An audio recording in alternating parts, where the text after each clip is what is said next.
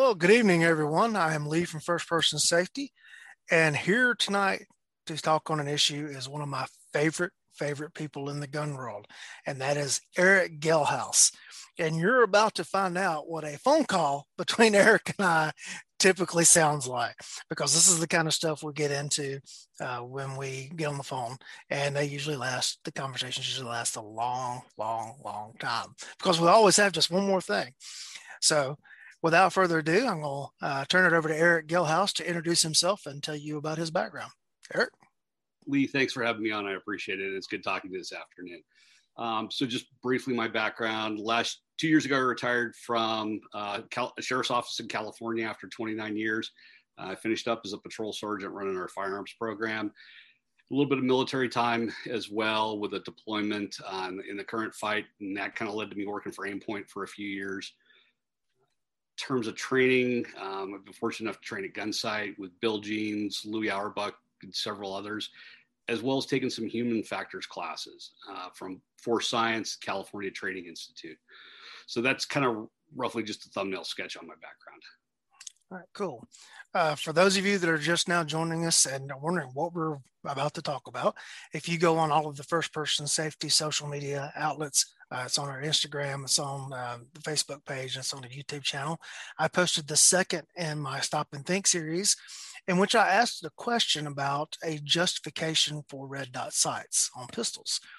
And there is a circle of instructors that are making a justification for red dots on pistols, claiming that if the officer is threat focused rather than focusing on their front sight, that they will be able to reduce mistake of fact shootings and a mistake of fact shooting will be shooting someone who's pulling a wallet from their pocket rather than a gun or a knife or something deadly. But they're saying that there would be a reduction in mistake of fact shootings because of red dot sights, because that it allows for the threat focus. I had two issues with that theory, and this is not an instructor war. This is all about critical thought. The two issues I have with that theory, number one is, why are we actually looking through the optic at a person that we've not decided to shoot? Going back to the lifestyle rules of possessing a firearms, we only point firearms at things that we intend to shoot, which means kill or destroy. And then my other issue with that theory or justification is that I just don't believe, based on my knowledge of human performance factors, that a person will be able to stop a decision to shoot that they've already made.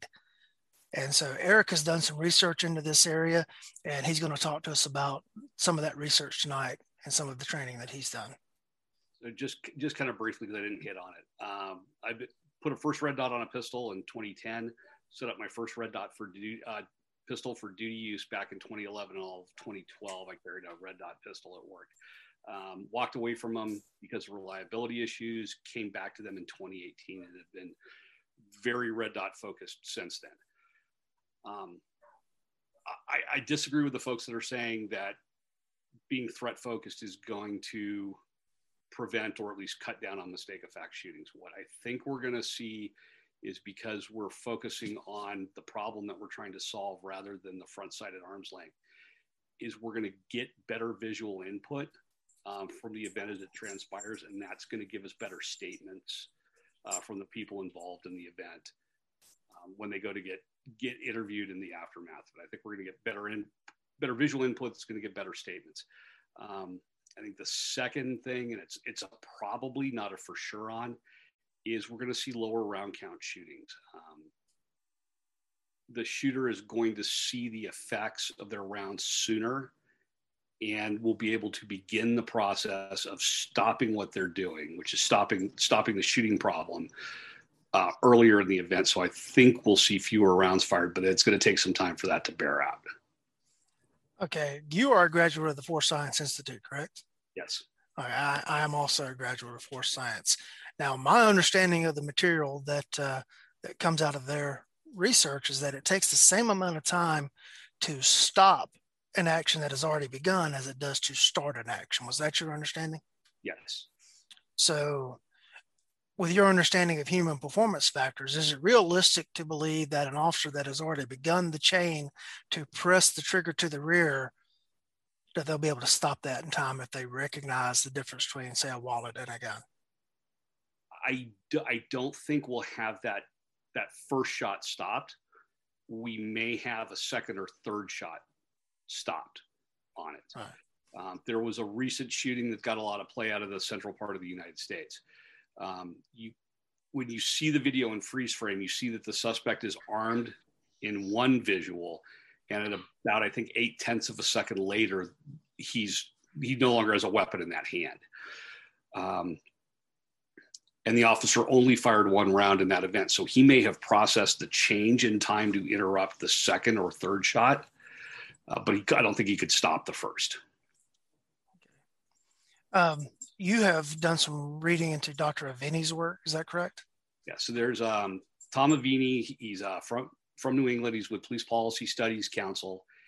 He did some research back in 2000, or was published back in 2008, on what he refers to as ambiguous shootings, where people are turning with objects in their hand or not, but they don't have a weapon in their hand and they end up getting shot by law enforcement. And kind of the bottom line on his work is that it has more to do with the nature of the encounter and how aggressively or not a person is turning towards an officer that drives it, more than any of the commonly believed factors that would come in. And then there's another research that came out about this time last year from a gentleman by the name of Paul Taylor. He was specifically looking at ready positions and muzzle location or site, where officers were looking, where the officer's muzzle was pointed. And it's looking at instances where it was pointed in on the chest, or it was pointed in on the person's sternum, or when it was in a more traditional low ready position, at least closer to a traditional low ready position down at the navel.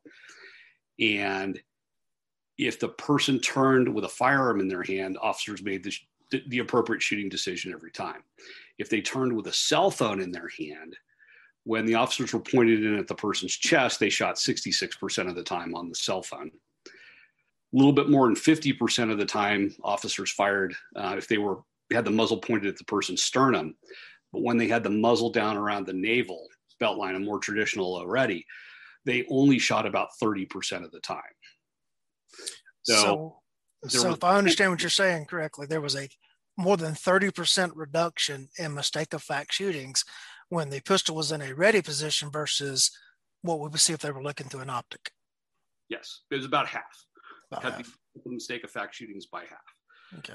There was a 1/10 of a second time difference in the officers firing under those circumstances. And one of the things that Taylor believes, aside from having the muzzle down, was that 1/10 of a second time difference allowed the officer to make a better decision. He also hypothesized that having the muzzle up on the chest or up on the sternum was programming the officers to shoot in those circumstances. Okay, could you elaborate on that? So it appears his belief was that, or that his hypothesis in this was that if you were already pointed on the chest or on the sternum of the person, rather than in a low ready position, your brain was already down the road of shooting, was farther down the road of shooting than evaluating. Does that make sense? Yes. Yeah. So in that case, looking through the optic at the person makes you twice as likely to shoot than if you're in a ready position. Mistake of fact shooting.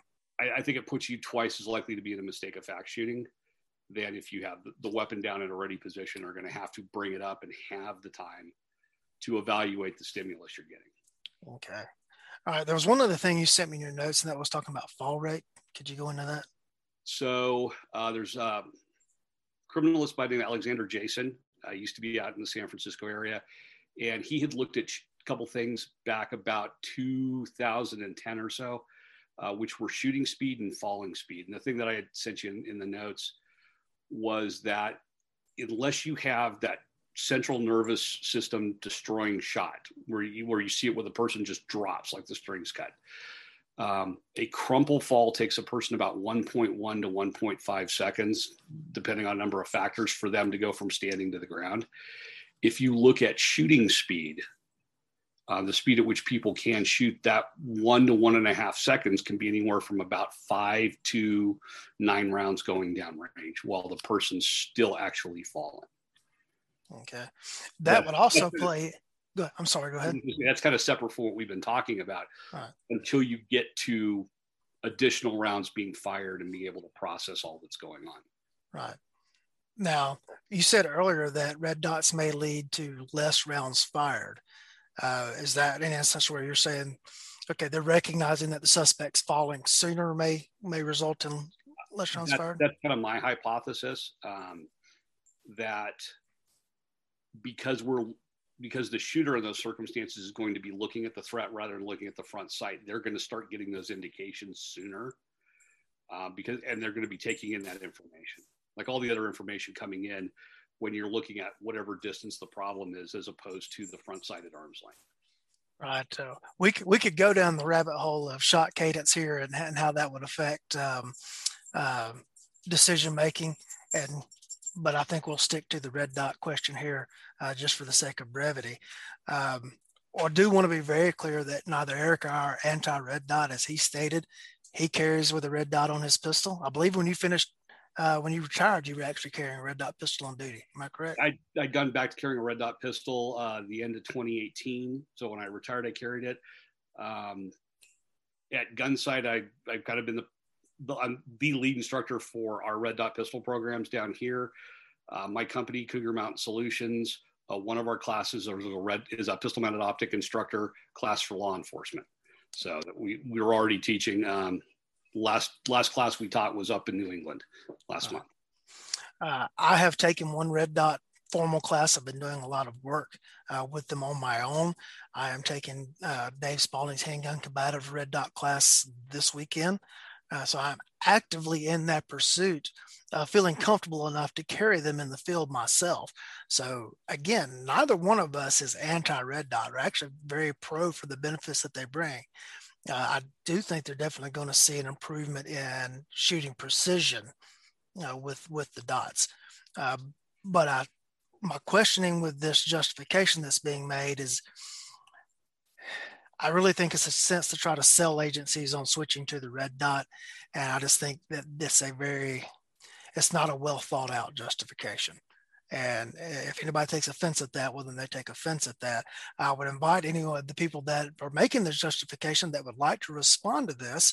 We can have a very polite interaction and conversation, because this whole thing is about critical thinking on the internet, if that's possible. And I really would like to hear you go into more depth of your explanation. And I hope the people that are following this would like to see that as well. This is not a setup to play gotcha. That is not what is happening here. I actually talked to one of the noted red dot instructors that has made that justification before I even put out the first video. And because I wanted to make sure that I was not playing gotcha, not trying to get an instructor war going. So I wanted them to have a chance to understand what I was saying, understand what my questions were, and to be able to respond if they so choose to do so. But then I'm just a fat guy with questions, so they may not feel the need to respond to me. I wouldn't, but I want to give that option. Eric, anything else that you would like to say about this topic before we sign off? No, I think as the technology catches up with the idea behind the pistol mounted optics, we're going to get better performance across the board. I like we've talked about, I don't think that looking through the optic itself is going to prevent or minimize mistake of fact shootings. I think we're going to get those taken care of other ways. All right. Give everybody a spiel of Cougar Mountain Solutions. What kind of classes do you offer? Where can they find you? So on Facebook and on Instagram at Cougar Mountain Solutions. It's a terrain feature where I come from, that mountain. They have a website up and running, which is cougarmountainsolutions.com/blog. You find me there. Do both training for decent normal human beings, members of the public, as well as law enforcement instructor classes at this point.